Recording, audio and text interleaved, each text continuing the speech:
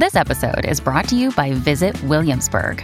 In Williamsburg, Virginia, there's never too much of a good thing. Whether you're a foodie, a golfer, a history buff, a shopaholic, an outdoor enthusiast, or a thrill seeker, you'll find what you came for here and more. So ask yourself, what is it you want? Discover Williamsburg and plan your trip at visitwilliamsburg.com. Mom deserves the best, and there's no better place to shop for Mother's Day than Whole Foods Market. They're your destination for unbeatable savings, from premium gifts to show-stopping flowers and irresistible desserts. Start by saving 33% with Prime on all body care and candles. Then get a 15-stem bunch of tulips for just $9.99 each with Prime. Round out Mom's menu with festive rosé, irresistible berry chantilly cake, and more special treats. Come celebrate Mother's Day at Whole Foods Market. Welcome to the New Books Network. You're listening to New Books in Geography, a podcast channel on the New Books Network. I'm your host for today, Stentor Danielson, from the Department of Geography, Geology, and the Environment at Slippery Rock University. Today, I'll be talking to Omolade Adunbi, author of Enclaves of Exception, Special Economic Zones and Extractive Practices in Nigeria, published last year by Indiana University Press. Dr. Adunbi, welcome to the show. Thank you very much. To start off, why don't you tell our listeners a bit about your background and how you came to write this book? Thank you very much, Dr. Danielson, for inviting me to your podcast. My background is in anthropology, and I am a professor of anthropology, professor of Afro-American African Studies at the University of Michigan in Ann Arbor. And my areas of research are in the extractive industries, energy practices, transnational institutions, and the post-colonial state. So the idea behind this book started when I was completing my last book on oil, wealth, and insurgency in Nigeria. And that time, I came across a lot of Chinese entrepreneurs who were interested in investing in the oil industry in Nigeria. And that piqued my interest. That, okay, maybe when this project is completed, then I'm going to look at China's engagement with Africa. But as you can see in the book, even though it started like a China project, but at some point, it took a completely different turn. Of course, there are 3 chapters that focuses on China's interest in Africa, particularly in Nigeria there. But it turned out to be a comparative study of what exactly are extractive practices and what are economic zones, particularly special economic zones. So that is one of the motivations for writing this book. Okay, well, so let's start with the Chinese dimension there, because you talk about the special economic zones that are being set up in Nigeria where Chinese investors are coming. So why are China and Nigeria each interested in setting up these special economic zones? What do they get out of this arrangement? Yeah, thank you very much for that question. One thing we should note is that the whole idea of special economic zones or free trade zones, as they are fondly called in some quarters, it's not particularly, it's not something that is particular to China. Prior to China's engagement with Nigeria, Nigeria had actually established some free trade zones, particularly in the 80s and 90s. And these were known as export processing zones. And the whole idea emanated from some of the prescriptions by the IMF and the World Bank. And remember, in the 80s and 90s, a lot of countries in Africa faced economic crisis. And one of the resultant effects of this economic crisis was the World Bank and the international financial institutions prescribing strategies that they thought could get many of these countries out of the woods. And one of the major prescriptions was export processing zones. And the idea behind it is that if countries were to establish a specially designated export processing zones, that could attract a lot of foreign direct investment. And here is the catch. These export processing zones were mainly going to be for exporting finished or raw materials to the international market.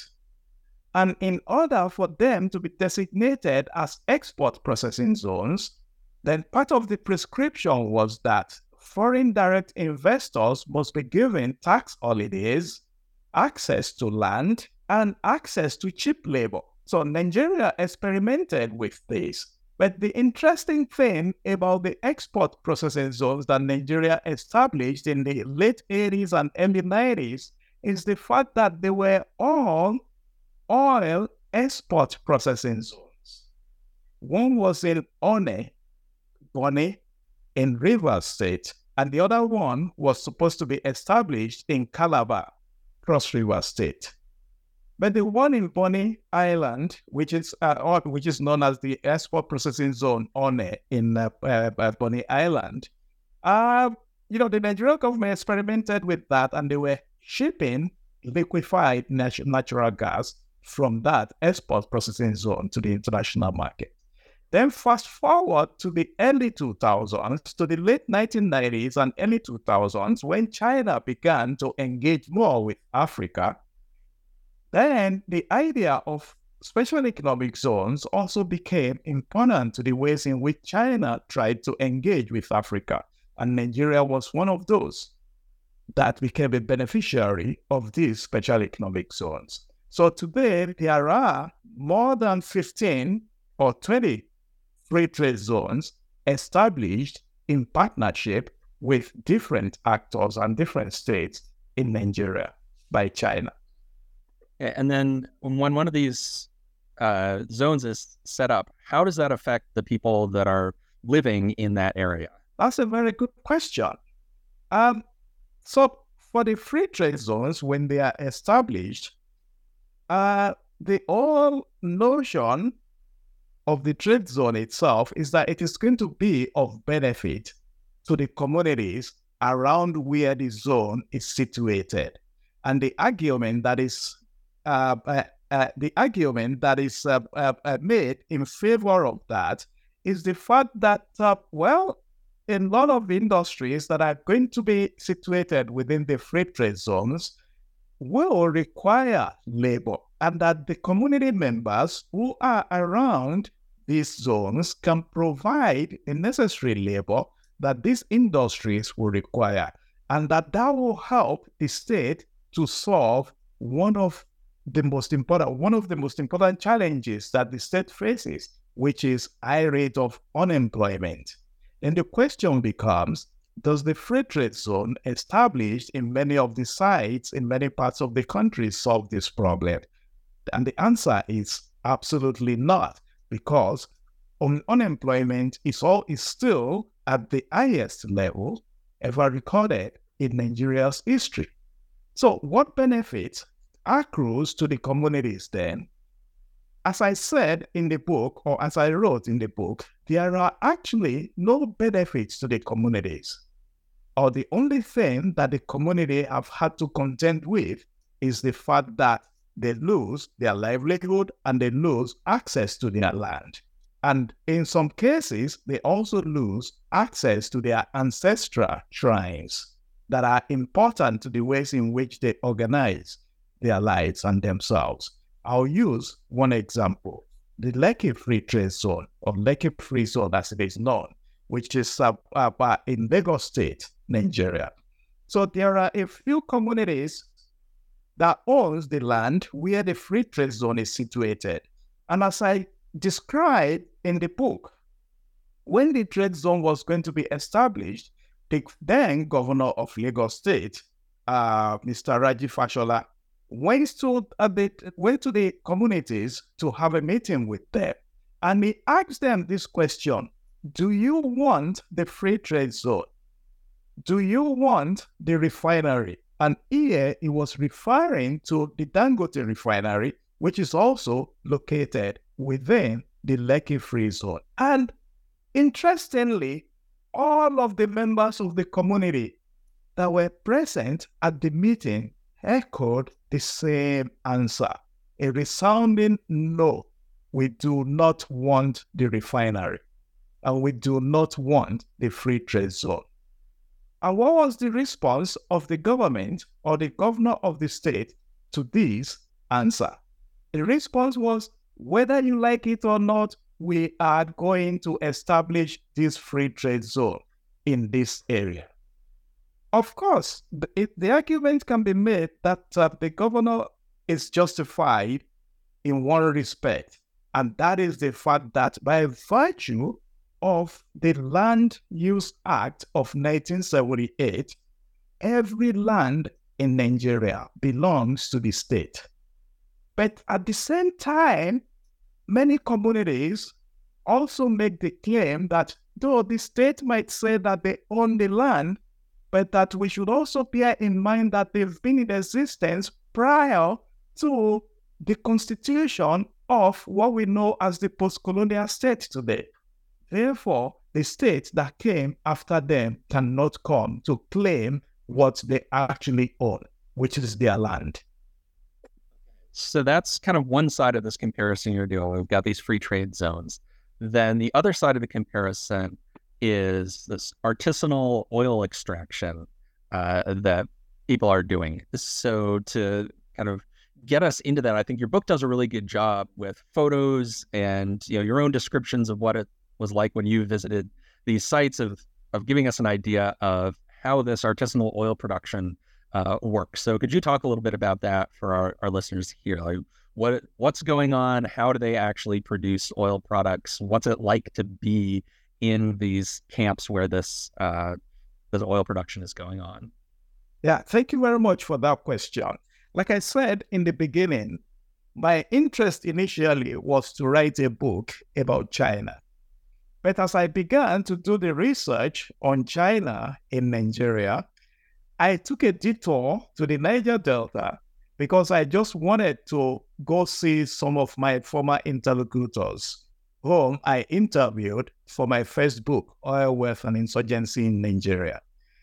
And interestingly for me, by the time I got to the Niger Delta in 2014, by a return visit to the area in 2014, and I visited the Greeks, I discovered that something new was already taking shape in the entire creeks, or in many of the creeks of the Niger Delta. And this is the establishment of a lot of artisanal refining projects in the region.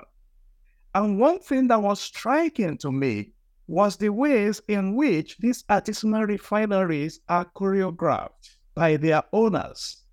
Then when I took a deep look at the artisanal refineries and I reflected on what I've seen at some of the trade zones established by Chinese consortiums in Lagos and Ogun State that I've visited, I saw similarities in the ways in which they were organized into an enclave controlled by whoever is licensed to operate in these zones.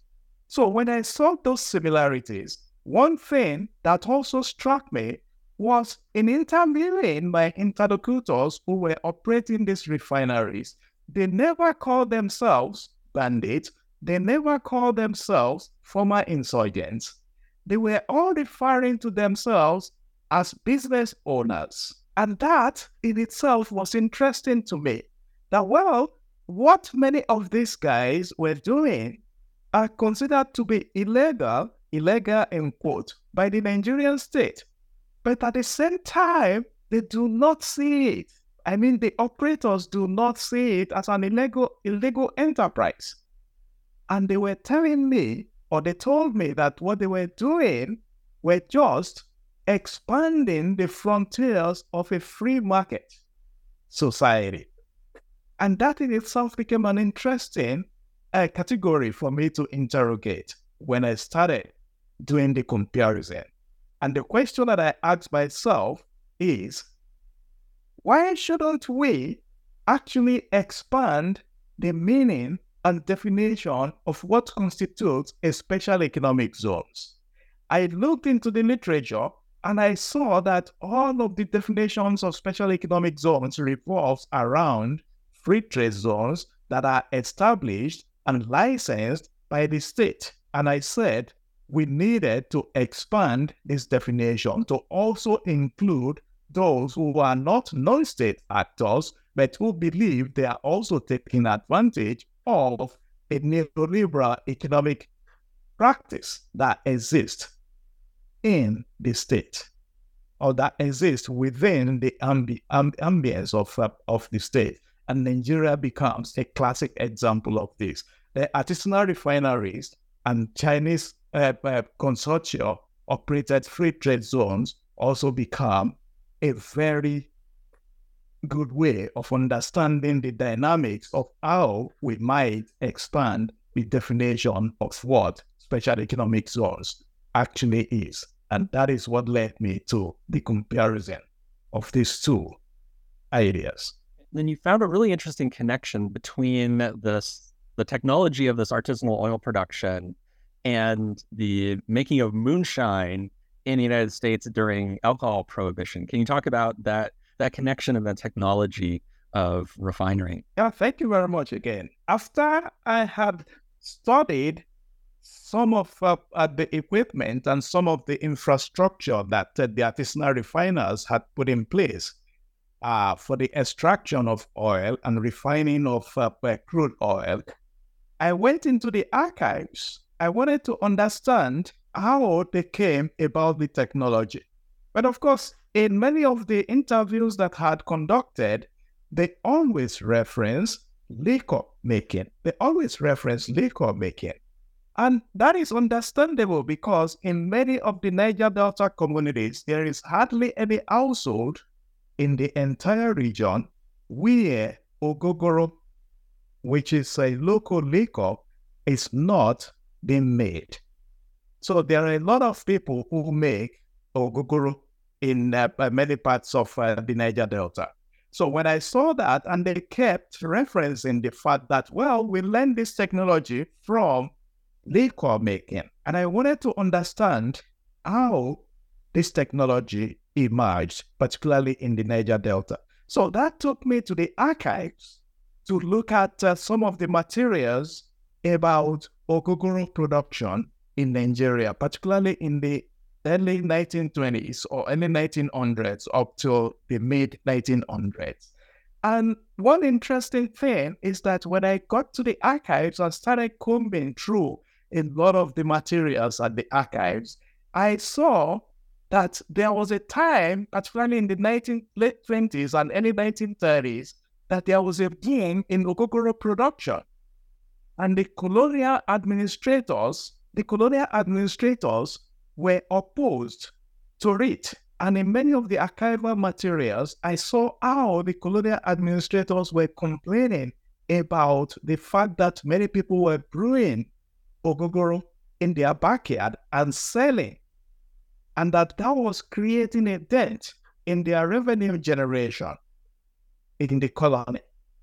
Then what I did was to now also look at that and use it as a way of as a comparative study between the ways in which the Nigerian state also sees a lot of the artisanal refiners as creating a dent in their revenue generation stream from oil.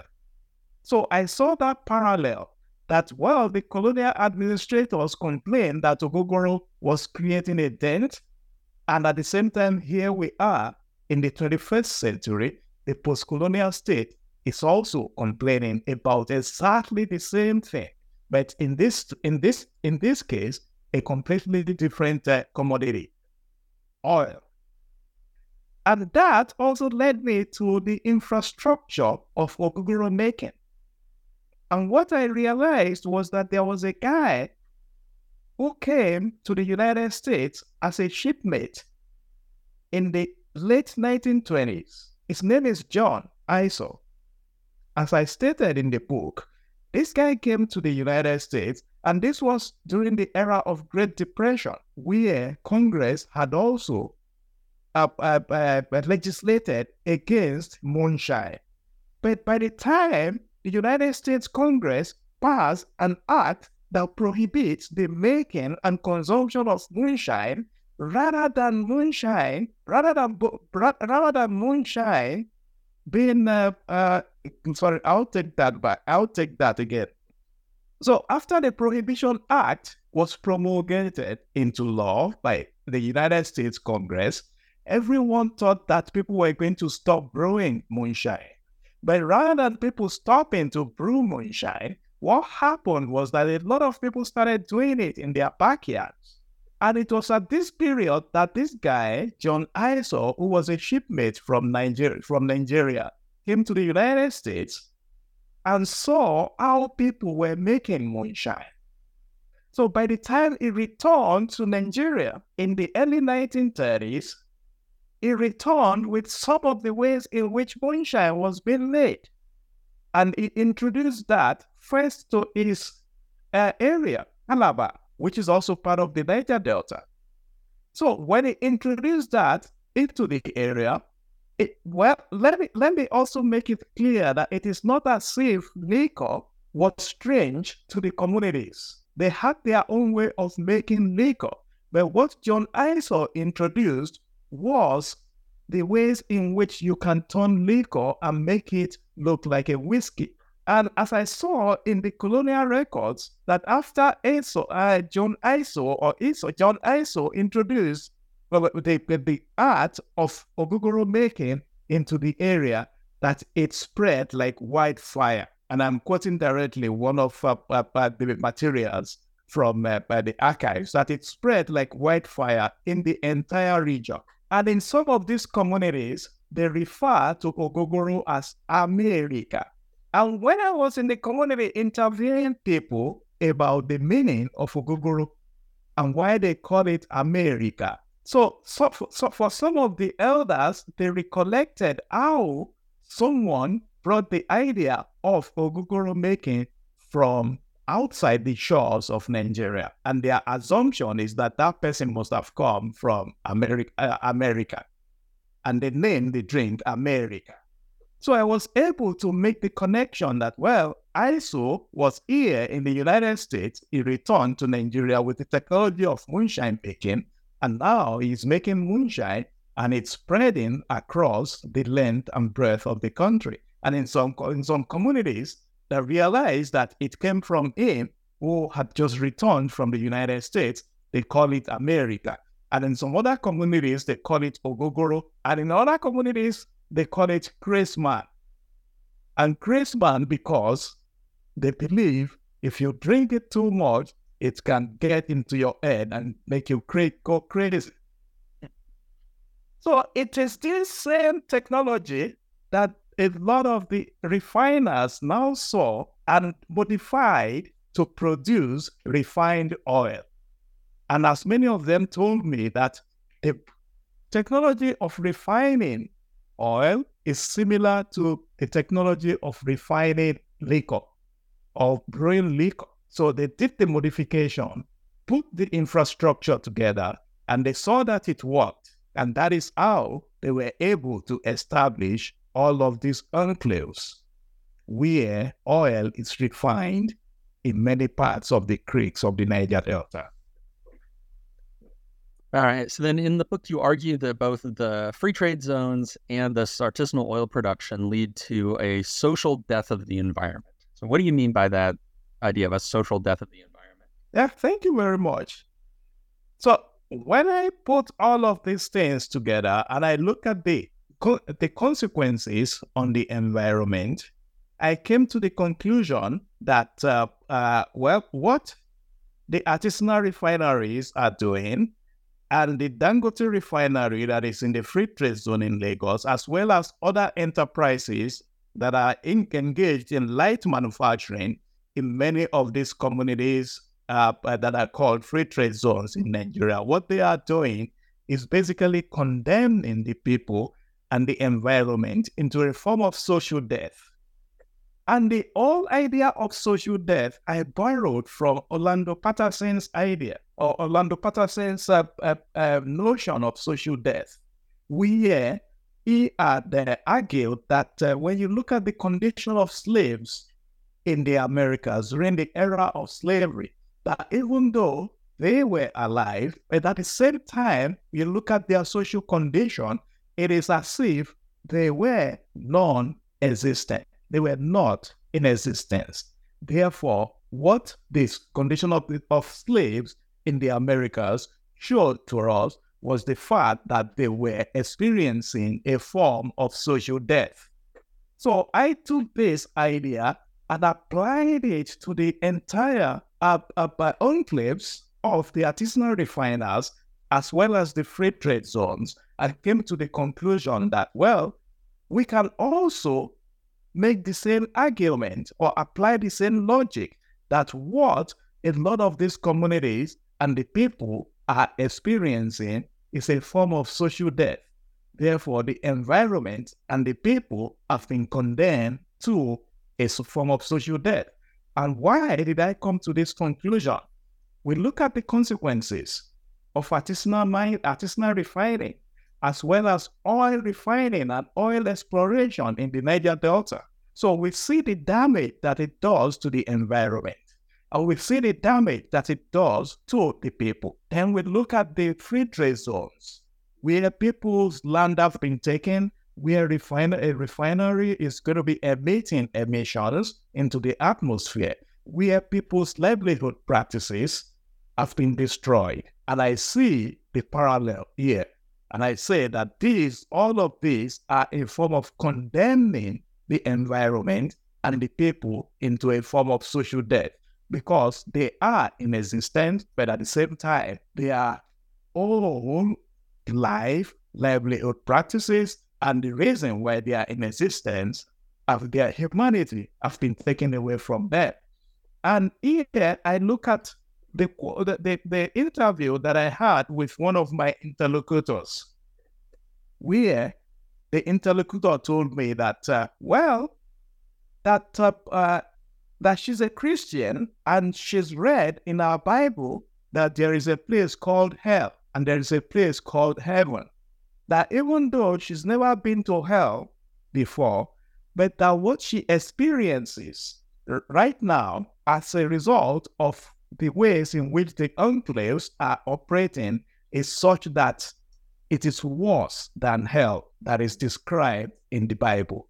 And as she says, and I'm quoting her directly here, that, I may never have been to hell before, but I know what hell means.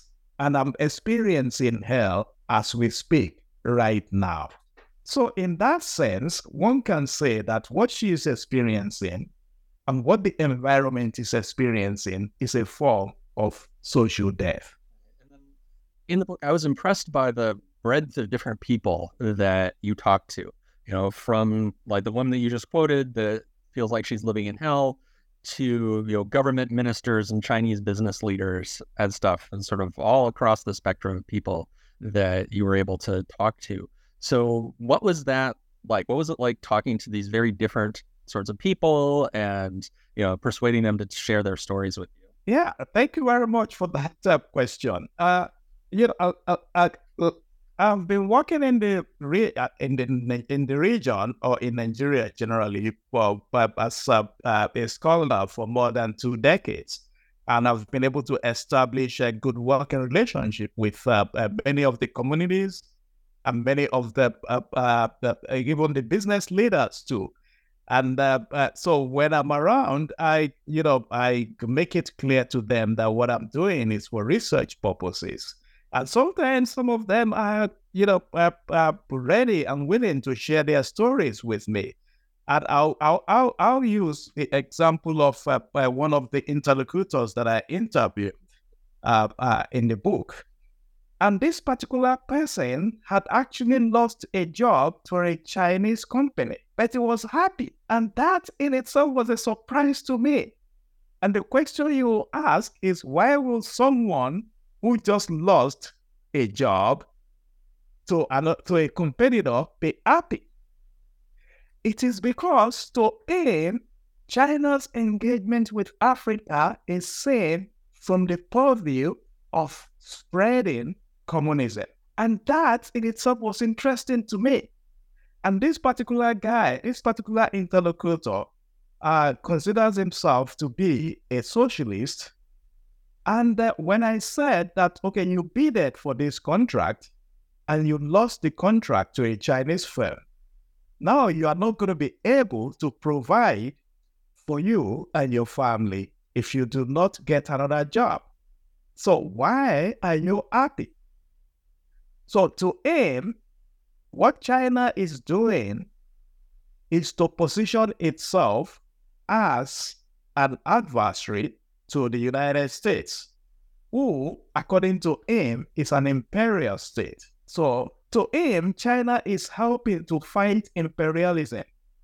And when I pointed out to him that China is not fighting imperialism because China is out to make profit, and that the company that outbidded you is out to make profit and not to spread socialism or communism. So, but he didn't believe me. So to him, as long as there is an alternative to the United States as a dominant power, he is fine, even if he's losing his job. So that is one interlocutor. That being well, there is another one of the artisanal refining guys that I met in the creeks. When I was interviewing him, and I asked whether he considers what he's doing as illegal, and his response was no. So he considered himself a businessman. He said, if the oil companies could do it, and they are making profit from it, why shouldn't he, a son of the soil in quotes? And in Nigeria, when they say someone is the son of the soil, it means someone who is originally from that place. So he says he that considers himself originally from that place and that his ancestors bequeathed the wealth to him, why shouldn't he benefit from it? So to him, he is a businessman who is benefiting from a neoliberal economic system that suggests or that requires that if you have the business acumen, you can establish a business and make money from it. So as you can see, but there are several of these interlocutors, the ways in which they understand the positionality in these enclaves is such that it presents us with different ideas and different interpretations of how things are actually organized within the enclaves. All right. So as we're moving towards the end of our time here, I wanted to give you an opportunity to give a shout out or a thank you to anyone whose help was important to you as you were writing this book. There are so many people whose help was important to writing this book. And as I always say, if you read my first book and if you've read this book, you will see that I always have a long list of acknowledgement. And the reason is that I believe a project like this is not something that can be accomplished with just one person. So it takes a community to build. And this book took a community to build. So there are several people that are central to how this came into being.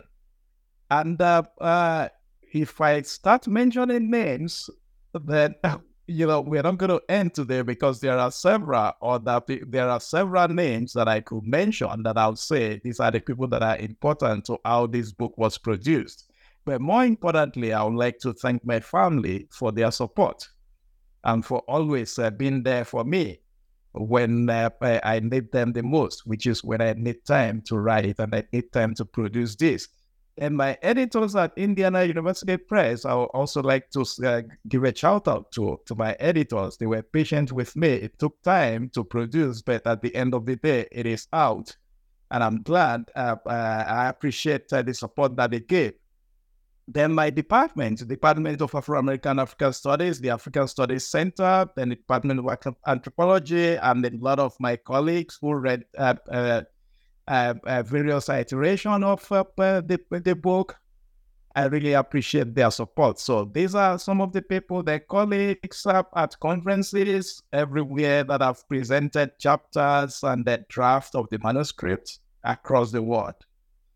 So those are the people I'll give a shout out to. They were all instrumental to making the book what it is. All right. And then that brings us to our traditional final question, which is, what are you working on next? Thank you very much. Right now, I'm working on climate politics. And what is interesting to me here is the fact that as I was completing this job, as I was completing this book, I also realized that a lot of the devastating effect of oil exploration in Nigeria and elsewhere has been its impact on our climate. But while everyone seems to be talking about climate solutions and renewable energies, but no one is talking about what I consider to be the afterlife of oil. And this is what I am particularly interested in right now, the afterlife of oil. And what I mean by this is that when we think about the huge infrastructure that is put in place in order to extract oil, then the question we ought to be asking as we are thinking about climate change is that when we now transition to renewables, what will become of this infrastructure? And as I was finishing this book, I used one of those examples in one of the chapters. And the example is Oloibiri. Oloibiri is the first place where an oil well was dug in Nigeria for commercial purposes. And in 1958, about 5,000 barrels of oil was shipped to the international market, all of them from Oloibiri in the Niger Delta region. So the lifespan of an oil well, it's about 40 to 50 years. But today, Oloibiri remains desolate. So the oil infrastructure that was used to extract this oil in the 1950s are still there. But because the well is dry, there is no oil left there. But the infrastructure today becomes like a playground for community kids. So when we're thinking about renewables and we're thinking about climate change, we're not thinking about what becomes of all of these infrastructures. And that is what I call the afterlife of oil. So my new project is about the afterlife of oil. Then the second project that I'm working on now is a book that I tentatively titled Kings of the Delta. And here I want to take a look at the afterlife again of three of the prominent militant leaders during the insurgency against the Nigerian state as well as the multinational oil corporations. So one of these guys is today a contractor to the federal government of Nigeria who has the sole contract to police the waterways of Nigeria. And the other one is a king. And another one considers himself to be ambassador extraordinary. So the question that I'm asking is that, how is it that these guys who took up arms against the Nigerian state in the mid-2000s, fighting for what they claim to be their own, which is oil, have now transitioned to partnering where necessary with the state. So So these are some of the projects that I'm interested in right now, and I'm working on two book manuscripts. One is with the one that I call The Afterlife of Oil. Then the second one is The Kings of the Delta. Afterlife of Oil is about the climate politics. Then The Kings of the Delta is about these three interesting characters or individuals who were insurgents yesterday, but today are important personalities in the Delta. All right, well, those both sound like really interesting projects, and we'd love to have you back to talk about them once those get published. Thank you very much. All right, well, thank you so much for coming on the show today. You're welcome. Thank you for having me. This has been a conversation with Omolade Adunbi, author of Enclaves of Exception, Special Economic Zones and Extractive Practices in Nigeria, published last year by Indiana University Press.